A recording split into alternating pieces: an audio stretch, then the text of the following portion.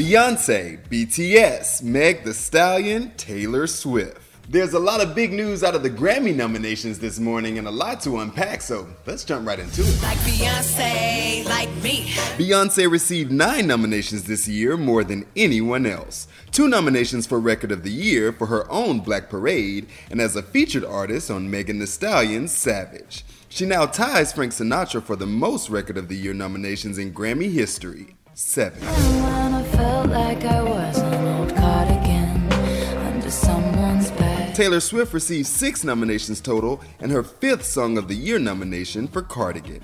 That's more than any other female songwriter in Grammy history. She is also nominated for Album of the Year for Folklore. It's her 4th nod in that category, where she's nominated against Black Pumas, Coldplay, Dua Lipa, and more. Don't show up, don't come out, don't start caring about me now.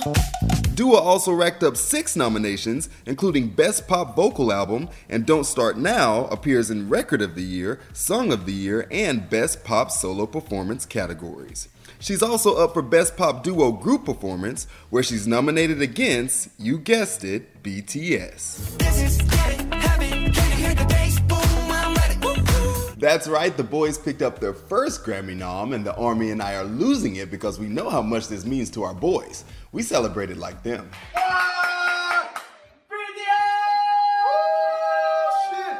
Harry Styles also earned his first 3 nominations. Lady Gaga jumped in for Best Pop Vocal Album. Doja Cat picked up Best New Artist against Meg Thee Stallion and more. Roddy Ricch racked up in rap, and Chloe and Halle in R&B. And that's just how we do it, yeah, that's just how we do it. There's just so much to see, including the snubs like The Weeknd. So make sure you head over to Billboard.com to see the full list of nominations. Running it down for you always, I'm Tetris Kelly for Billboard News Now.